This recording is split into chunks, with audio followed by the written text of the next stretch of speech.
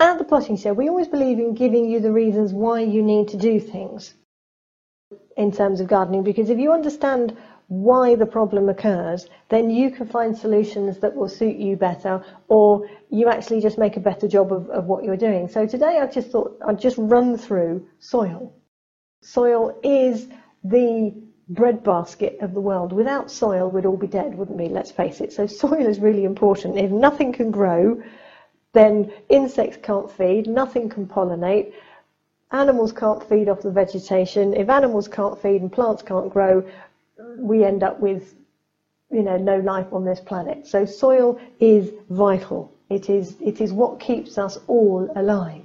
And it comes in different flavours, basically. You need to know what flavour the soil is in your garden for you to get the plants to grow really well. Now, I know a lot of people make an awful lot of fuss about the soil pH and getting the exact soil right and everything else, but most of us, when we've got a garden, we're not going to spend a lot of time in working out what type of soil we've got, and we're not going to spend an awful lot of time in perfecting the soil. Most of us are just going to get some plants and want to put them in the soil, and hopefully they'll grow.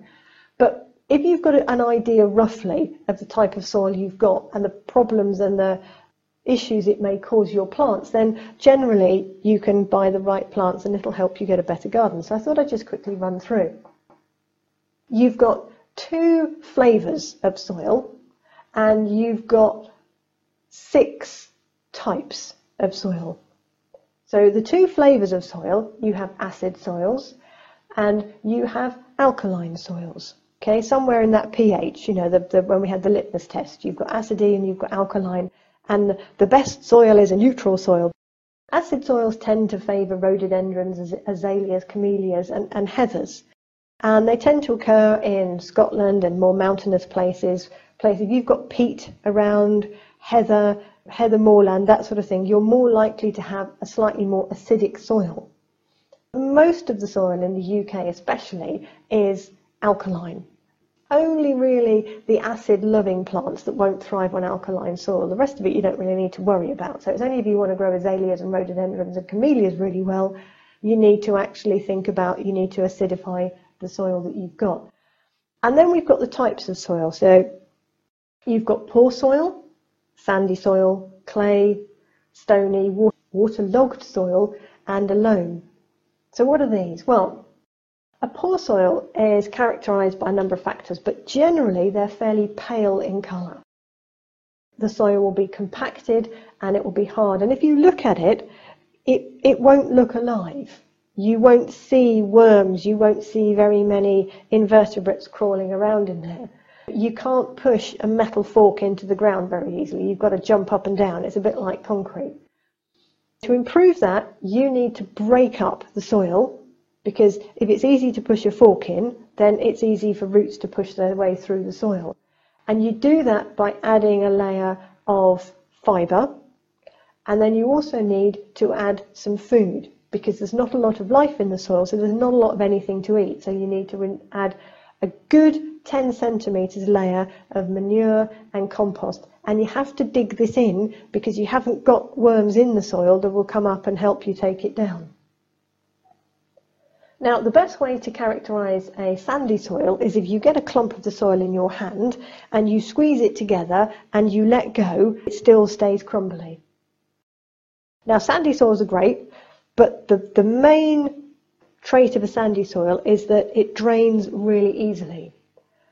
So you don't get waterlogged soil, which is fine, but the problem is that if water drains through really quickly, then the plants that you put into that soil have got to be able to suck the water up faster than the water will drain through. Otherwise, they simply can't get a drink.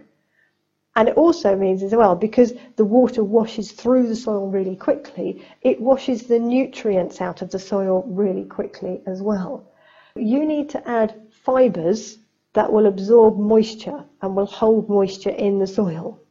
Because that way, even when it rains, the fibres will expand, hold the moisture, and then the roots have a little time to get the water out and suck the nutrients out. Stony soils, obviously I won't explain to you what a stony soil looks like. I'm sure you can work that one out.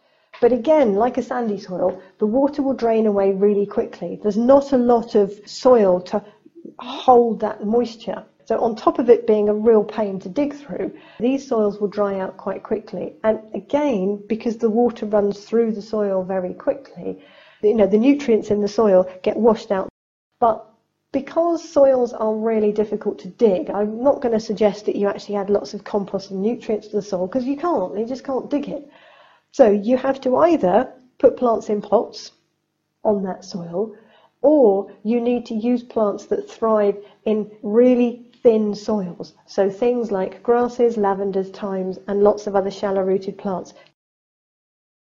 Clay soils, on the other hand, are made up of tiny, tiny particles. And what they tend to do is they bake up. We've all seen them. The ground bakes hard in the summer and it cracks.